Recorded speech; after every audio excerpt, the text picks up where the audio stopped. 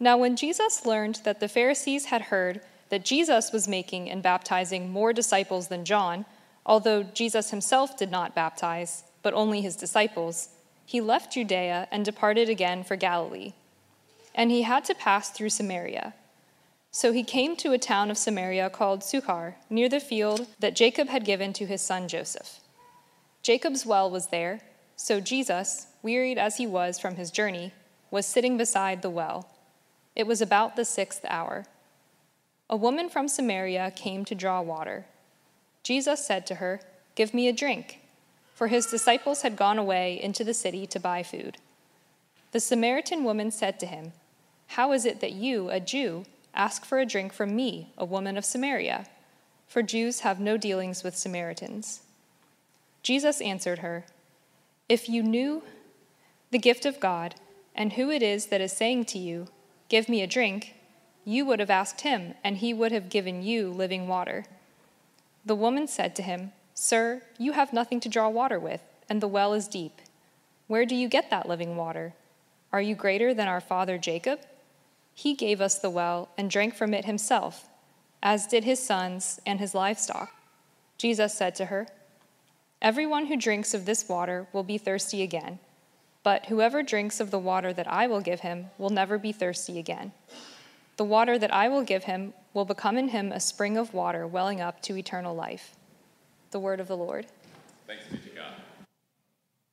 So the Advent, we're in the middle of the Advent season. Some of us grew up with Advent. If you come from a more liturgical background, you're very familiar with the 4 weeks of Advent that lead up towards Christmas. If you come from a non-denominational or Pentecostal background, you have no idea what I'm talking about at the moment.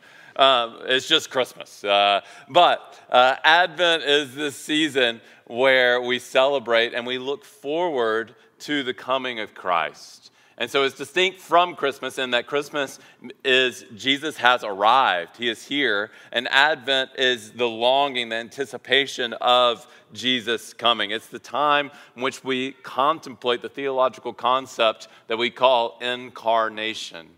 Now, incarnation, what we mean by that is that God himself has become flesh. He has come in the flesh, incarnation. And he has lived among us. He has become a human, the Son of God, and has shown us what it truly means to be God, who he is. And so we're in the study of John, where we're studying who Jesus is. And each week through Advent, we're talking about what it means to be longing for the coming Messiah. And that's why the Advent season is marked by Advent calendars, where, I don't know if you have kids or if you grew up doing Advent calendars. My kids, we get just like the Trader Joe's chocolate Advent calendar. Maybe you don't have kids, but you just get the calendar anyways because it brings you joy to open another little chocolate packet every day. And it leads up to the day of Christmas, which is just when you get the big gifts. And so similarly, we wait the return of our Messiah.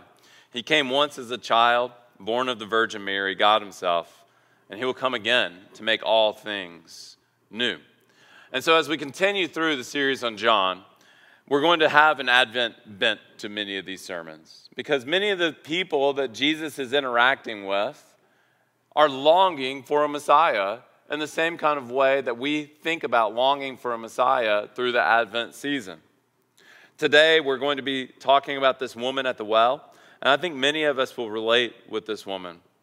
And what happens in this passage is that Jesus actually shows her that all of her longings in this life are truly a longing for the coming of the Messiah, but a pale reflection of it.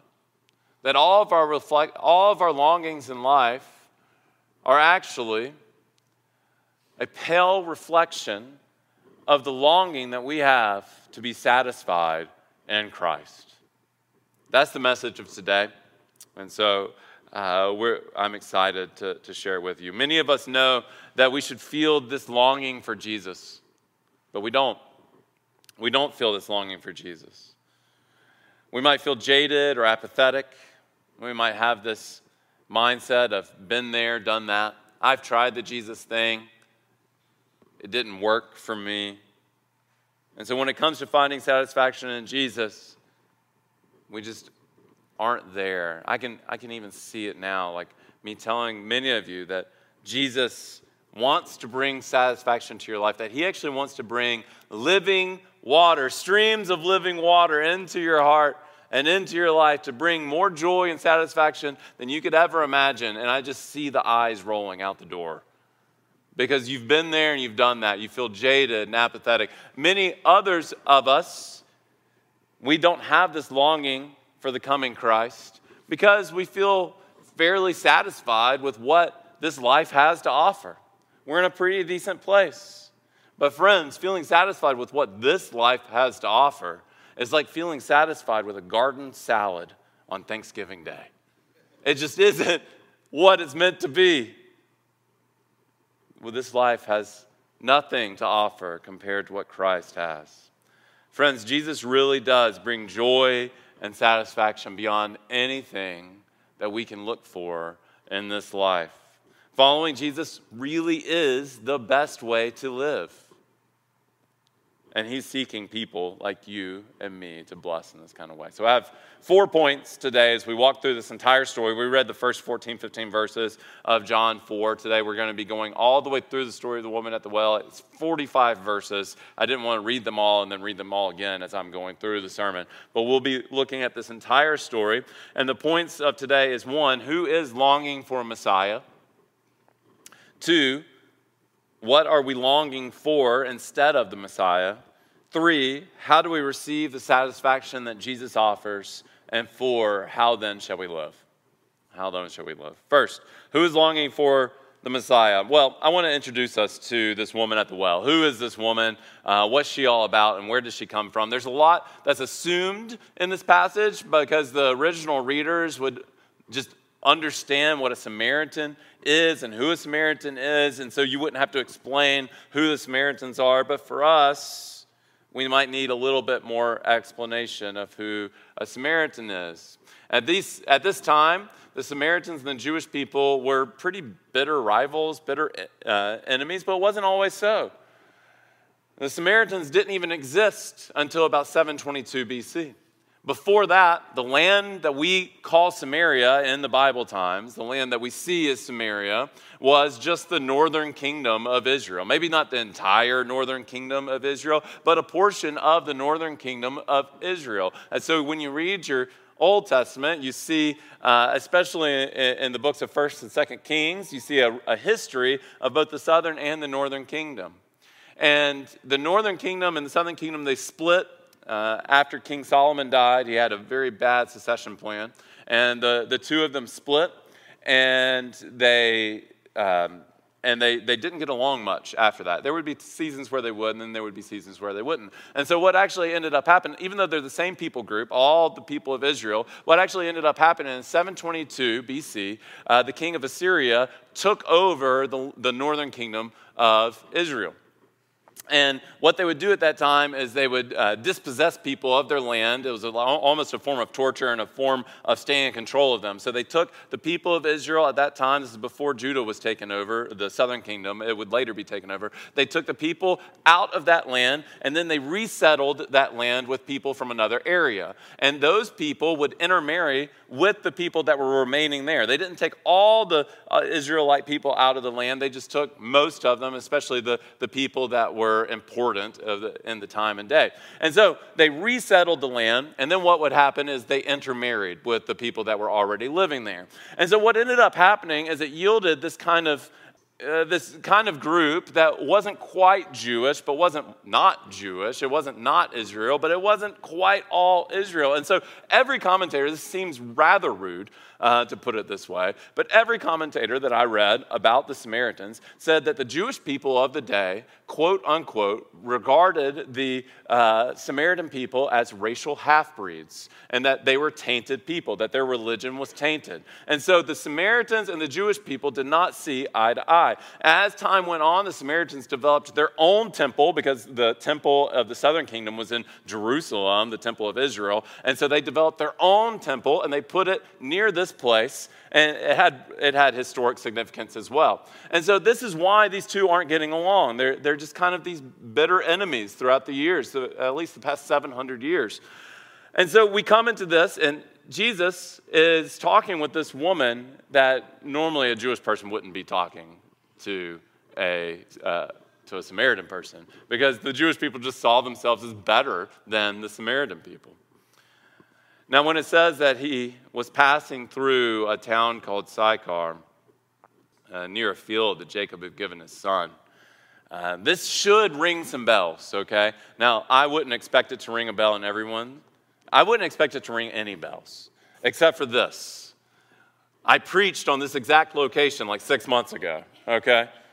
So maybe some of you with a very good memory would have the Bible geography to recognize that we're talking about the same location that we talked about just 6 months ago. It was this summer that we talked about this. And there's a story in Genesis, as we were going through our series on Genesis, and the story is actually about Dinah and her brothers. Dinah is kidnapped and raped by Prince Shechem. And what happens after that is totally gruesome, and you're just going to have to download the sermon to hear it, or go read the passage, because it's not a sermon for today. I'm not going to get into all of it. There's a lot to explain in that passage, but it took place right here in this location that we're talking about here at Sychar, where Jesus is meeting this woman at the well. In verse 6, Jacob's well was there, so Jesus, wearied as he was from his journey, was sitting beside the well. It was about the 6th hour, and a woman from Samaria came to draw water. Now, this is interesting because typically women of that day would go to draw water together. It wasn't something that was an independent activity. You usually went in the safety of a group. Oftentimes, how women go to the restroom, still to this day, in the safety of a group. And so they would go in the safety, and they would also not go at noon, which is the 6th hour that we have here. It's the hottest time of the day. The sun is shining brightly. And so this woman, she is a part of an outcast group of people, being the Samaritans, and she is even an outcast among the outcasts. It seems as though she does not even want to see the other women of the village. She could not be any more different than the last person that Jesus was dealing with. 2 weeks ago, last week we had a guest preacher, but 2 weeks ago we did the very previous passage to this one. We were looking at John 3, and who was the guy that Jesus was talking to? Nicodemus, right? Nicodemus is this well-respected teacher of Israel, religious person. He had his act together. He comes to Jesus, and he's interested in what Jesus has to say. So we have this person who is well off, well-to-do, has money, he's respected, he's educated, he's influential, he's a teacher. And then now we have this woman. She's not even given a name in the passage. She's an outcast among the outcasts. She's broken. These two could not look any more different from the outside. But I think that the author has very intentionally placed them together, because he wants us to see that both Nicodemus and the woman at the well are actually longing for the same thing in life. They're both longing for meaning and purpose that this world cannot provide. Nicodemus had it all, and he's still interested in getting more. This woman at the well can't get the joy that she's looking for. She's broken, and she's going to Jesus. They both have a longing for something that this world cannot provide. So who is longing for the Messiah? All of us. Every single person on the planet, because we were all created in the image of God, and we were meant to reflect the glory of God, and we were created with the purpose of enjoying fellowship with God, of walking with Him through the cool of the day in the Garden of Eden. But yet sin has broken us all. And so now, ever since that day of the first sin, we've all been broken. We've all had this missing relationship with God, and we're all longing to be made right with God. It was our created purpose. That's what all of us are actually most seeking in life, whether we realize it or not. And so who longs for the Messiah but all of us? Point 2, why or what are we longing for instead? How do these longings manifest themselves in our life? We all long for the Messiah, but we misplace that longing for the Messiah with things of this world. let's continue our story here. Jesus said to her, verse 7, Jesus said to her, "Give me a drink," for his disciples had gone away into the city to buy food. Verse 9, the Samaritan woman said to him, "How is it you, a Jew, ask for a drink from me, a woman of Samaria?" For Jews have no dealings with the Samaritans, not even to speak of the fact that he's bridging these barriers between men and women of the day. And Jesus answered her, "If you knew the gift of God and who it was that is saying to you, 'Give me a drink,' you would have asked him, and he would have given you living water." Now, he introduces us to this idea of living water. And this is an idea that none of us can truly appreciate because, well, maybe some of us could truly appreciate it. Those of us who are Americans and have lived in America for our entire life will have a very hard time understanding and appreciating this, unless, I guess, if you lived in Flint, okay?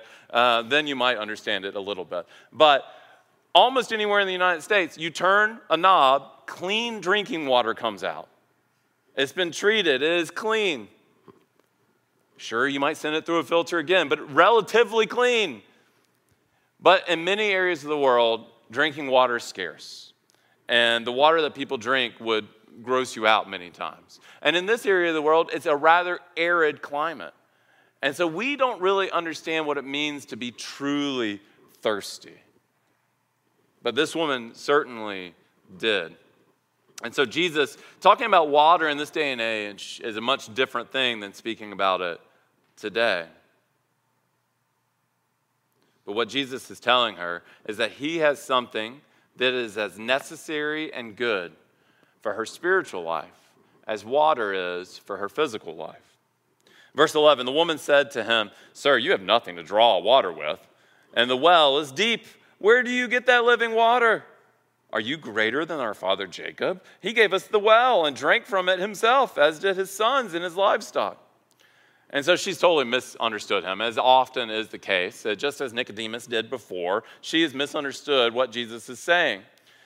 But even in her misunderstanding, she speaks a great truth. Because this is one of the points that Jesus is trying to make. Yes, I am greater than your father Jacob. I do have something that he could not offer you. Verse 13. Jesus said to her, "Everyone who drinks of this water will be thirsty again, but whoever drinks of the water that I will give him will never thirst again. The water that I will give him will become in him a spring of water welling up to eternal life." What Jesus is saying to her is that the living water, it is a metaphor.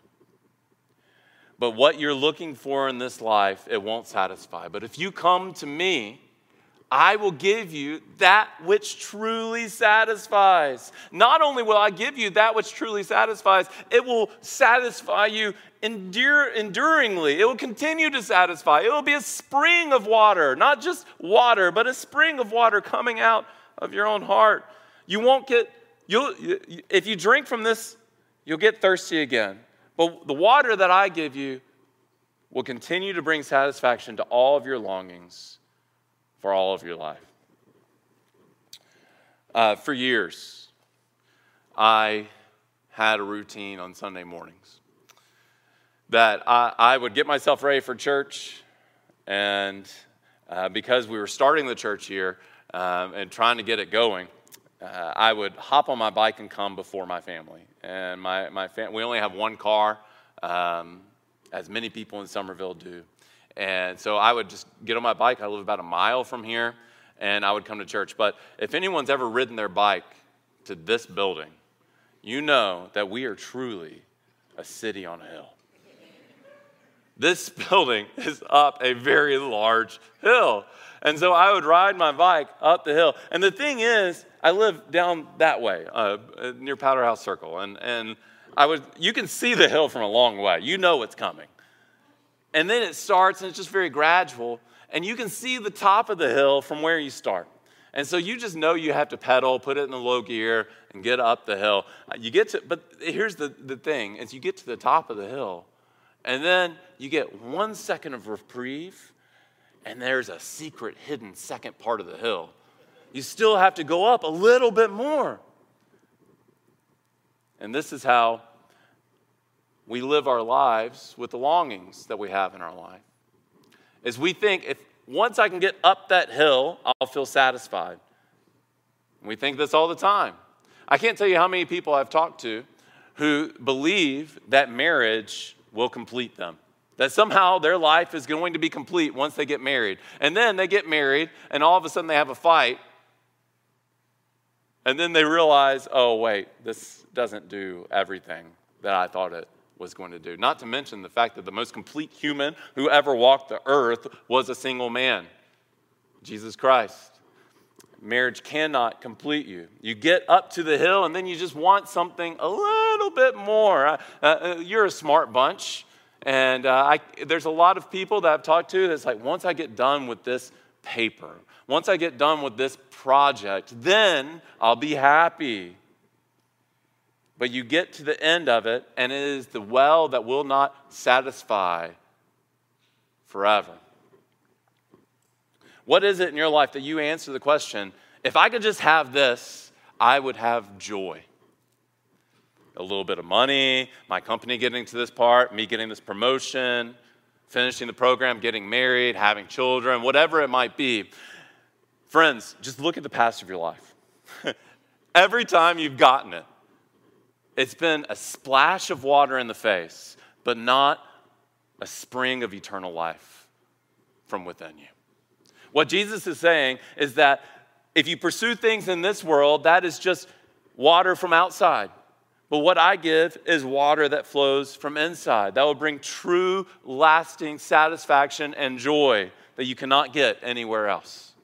That is the message of Jesus, that if we trust in Him, we can have the joy of a loving relationship with our Father, with our Creator, with a personal God who wants to know us, who cares for us. Tim Keller says this oftentimes about people like us in our church. He said this, as long as you think there's a good chance that you will achieve some of your dreams, as long as you think that you have a shot, you experience your inner emptiness as drive and your anxiety as hope. So we live our entire lives without admitting to ourselves the depth of our spiritual thirst. Is that not true for a driven bunch like us? We all are looking for something to give us meaning and purpose, and most of us will keep climbing the hills in search of that one thing. But Jesus gives us a spring of water welling up to eternal life. The famous Oxford literature professor, C.S. Lewis, who gets a shout out every week, pretty much, he put it like this: If I find in myself a desire of which no experience in this world can satisfy, the most probable explanation is that I was made for another world. If none of my earthly pleasures satisfies it, that does not prove that the universe is a fraud. Probably earthly pleasures were never meant to satisfy it, but only to arouse it, to suggest the real thing. If that is so, I must take care, on the one hand, never to despise or be unthankful for these earthly blessings, and on the other hand, never to mistake them for something else of which they are only a kind of copy or echo or mirage. You see, our earthly pleasures and joys are just a faint echo, a faint reflection of the true satisfaction that we can receive with Jesus. Verse 3, how do we receive, not verse 3, point 3. How do we receive this satisfaction that Jesus offers? Verse 15. The woman has the same question. She looks at him and she says, "Sir, give me that water so that I will not be thirsty or have to come here to draw water from the well anymore." Well, she's kind of misunderstanding it, isn't she? But she still wants what Jesus has to offer. Verse 16, Jesus tells her, he says to her, "Go call your husband and come here." The woman answered him, "I have no husband." And Jesus said to her, "You're right when you say, 'I have no husband,' for you've had 5, and the one that you have is not your husband. What you've said is true. Now, I've always viewed this as Jesus trying to humiliate the woman so that she can see her need for a Savior. That he's trying to point out and exasperate her shame and guilt so that she'll turn to him. But that doesn't seem to be how she receives it. Because when she leaves this encounter with Jesus, she goes and tells everyone, I met a man who told me everything I did. Oh yeah? Well, what all have you done? It doesn't seem like she feels just a boatload of shame. It seems like she responds to this more in wonder and amazement than in shame. And the reality is that this is a first century society. And a woman in the first century society did not have the right or the rights to demand a divorce in these times.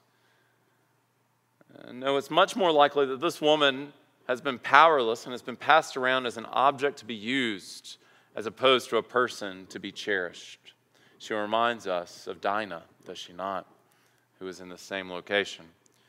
What Jesus is saying to this woman is, woman, though you move around during the heat of the day so you can go unseen, and though you feel as though no one really cares about you, I see you, and I care about you. I've got you. He's helping the one who previously went invisible to be seen. Maybe you can relate. Verse 19, the woman said to him, Sir, I perceive that you are a prophet. Our fathers worshipped on this mountain. But you say that in Jerusalem is the place where people ought to worship. Again, this is a fair question. This is a fair thing. Maybe she's trying to distract Jesus. Okay, that does happen sometimes. D.A. Carson, in his commentary on this, he said, it's always easier to talk about theology than to deal with truth that is personally distressing. And so that's something I always think about when people come with theology questions of what are they getting at that's going on in their hearts oftentimes. Sometimes people just genuinely have theology questions, though. And maybe she's not trying to distract them. Maybe she's doing that thing that happens to me oftentimes when I tell people I'm a pastor. They'll say, oh, you're a pastor. Well, I've always wondered this. And they just ask me a question. That might be what's happening to her now. She realizes that he is a prophet, and so she's got a question for him. It's a valid question, but Jesus isn't getting into this debate. He's not even going to give it the time of day. He just moves on. He says to her, Woman, believe me, the hour is coming when neither on this mountain nor in Jerusalem will you worship the Father.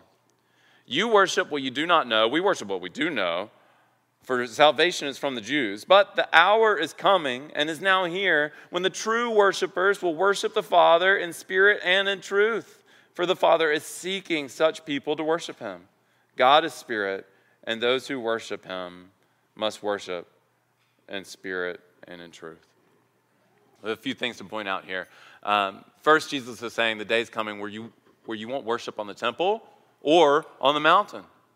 This debate is null, because what did he do just a couple chapters ago? He walked in the temple, he flipped over the tables, and he said, I'm the place of worship. I'm the place where God has come into the world. You don't need to go to a location anymore. All you need is this spring of water that I'm trying to offer to you, lady.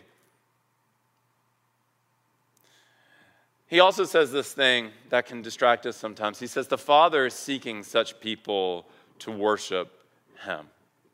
And I don't know about you, but oftentimes I've thought, why does God care so much if we worship him? Is he just some glory-thirsty monster in the sky that just wants us to bring him praises? I don't think that that's it. But I think that what it actually is the whole purpose for why Jesus came. God wants not us to worship him so that he'll be made more of, but he wants us to worship him because he wants to share his glory. You see, worship isn't just for his benefit, but it's for our benefit. We get to enjoy who he is. He sent the Son into the world so that through belief in him we might be united with him and that we might be brought into the rapturous delight that the Father, Son, and Holy Spirit have enjoyed together throughout all eternity. You see, when we trust in Christ, it's not merely that we become buddies with Jesus, but we're welcomed into this loving relationship that he's enjoyed throughout eternity past.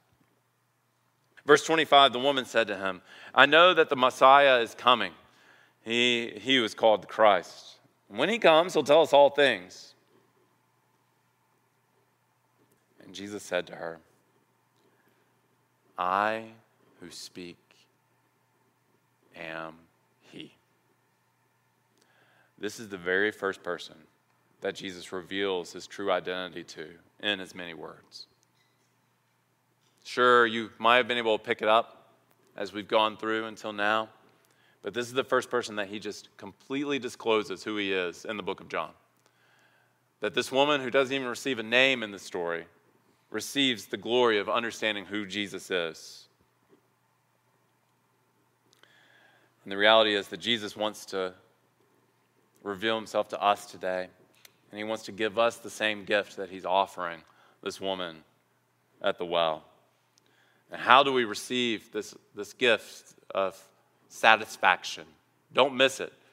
The message of Jesus is not just salvation for your souls. It's not just a get-out-of-hell ticket. The message of Jesus is a gift of satisfaction and joy. Sure, Christianity, there's a lot of denying yourself. There's like some repenting of sin. There's some aspects where you pick up your cross. But do not pretend like that's not joyful. The message of Jesus is one of joy and satisfaction. And as you follow him, it becomes more joyful and more satisfying. How do we receive this? But we just have to trust that Jesus is who he says he is. We have to recognize that he is the Messiah. And he has come to do this in our life. And we follow him with our entire lives. We reorient everything in our life to following him. That is hard, but it is the most joyful way to live. And if we are to reorient our life, then how shall we live? Point 4. How shall we live with a reoriented life? What does this woman do? How does she respond whenever Jesus reveals himself to her? Verse 28. So the woman left her jar, her water jar, and went away into town and said to the people, Come, see a man who told me all I ever did. Can this be the Christ? So what does she do? She leaves everything and she goes to tell everyone, here is a man who knows me. She's not afraid of her testimony. She's not afraid of going and saying, hey, this guy told me everything I did in life. I know I'm an outcast, but I'm going to come to you and tell you, hey, this person's awesome. This person told me everything. Could this be the Messiah? She's not afraid that her reputation would harm Jesus' reputation. She's not afraid that her repentance would harm the cause of Christ and the cause of the Messiah. In fact, what it does is she goes forward and she says, hey, I need to tell you about this guy because my story just brings him more credibility. She's so caught up in the good news of Jesus that she's caught in the freedom of self-forgetfulness. Friends, every major movement of the Holy Spirit that has happened in the history of the world has been started with repentance. Even if you just look at Acts chapter 2, when the Holy Spirit first came down, Peter got up and he preached a sermon. The people were cut to the heart and they said, what shall we do to be saved? And he said, repent and be baptized. It's always been repentance. And so this woman, she's not afraid of her repentance, but she wants to share it with everyone. She's not afraid of her former way of life or who she is. She wants to go and share about who Jesus is because he loves the outcast. This woman, she had success in sharing about who Jesus is. Verse 39 says, many Samaritans from that town believed in Jesus because of the woman's testimony, because she said, he told me all that I ever did.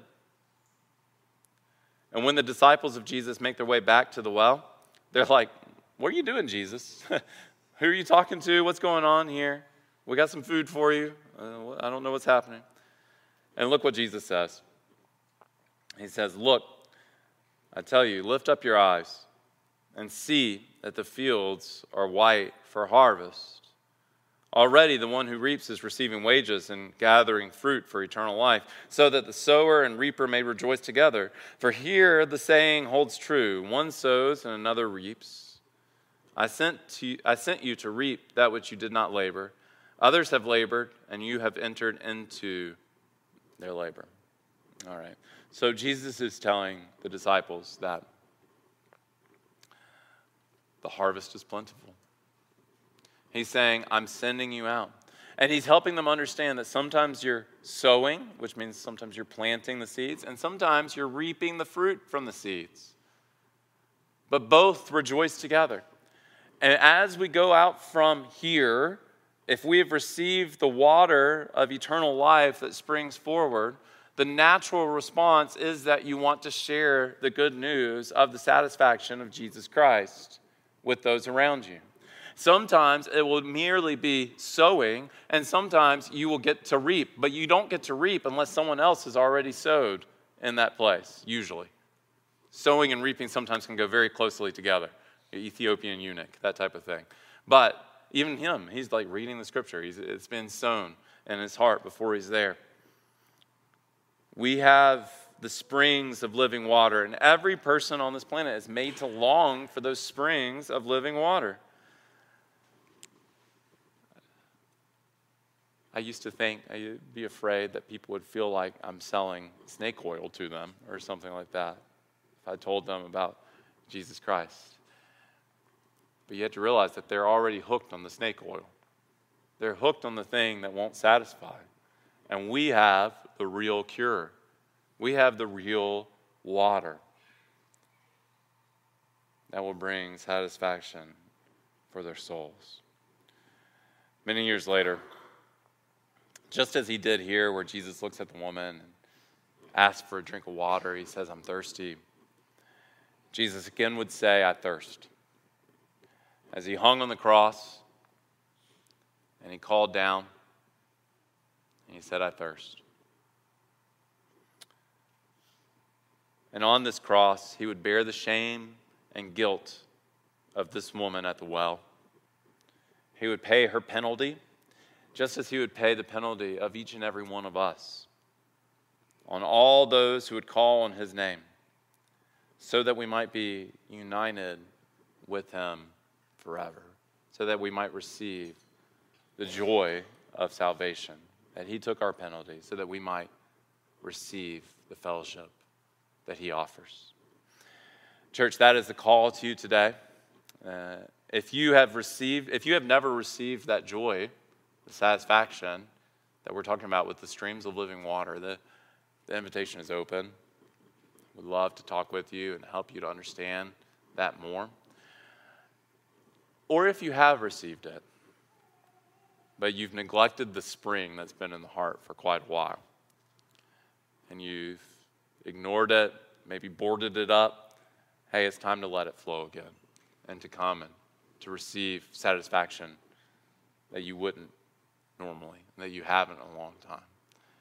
Jesus really does satisfy our longings, that we're all longing for him, and what you most are longing for in this life is him, and allow those longings to point you forward to your longing for him. Every week we take part in a meal that actually is a meal of longing, because Jesus said we do this until he returns. And as we take this meal, we know that when he returns, he'll come with a feast. And so today we just take a small portion of a meal to be reminded that Christ's body was broken for us and his blood was shed for us. And so as we take this meal, we're reminded of what he has done for us. If you're a Christian here today, I encourage you to come and receive this meal, to evaluate your own self. Are you walking? Are you following Christ? To repent of any unrepentant sin and to go to him. Would you stand with me as we prepare our hearts to take the Lord's Supper? Father, I thank you for the ultimate satisfaction and joy that you provide. And many of us are coming in weary, heavy laden, The Christmas season can be difficult for many of us, but God, I pray that you will provide the satisfaction that we are longing for, and that we would be reminded of the way that you care for us, the way that you love us, and the good news of the gospel, which is that we are not alone, but that you are near and you're kind and you care. Father, help us to receive you as this woman did, to see the streams of living water. And Jesus, we pray that whether this be the first time or the millionth time, that we would receive it anew and we'd enjoy it again. In Christ's name we pray. Amen.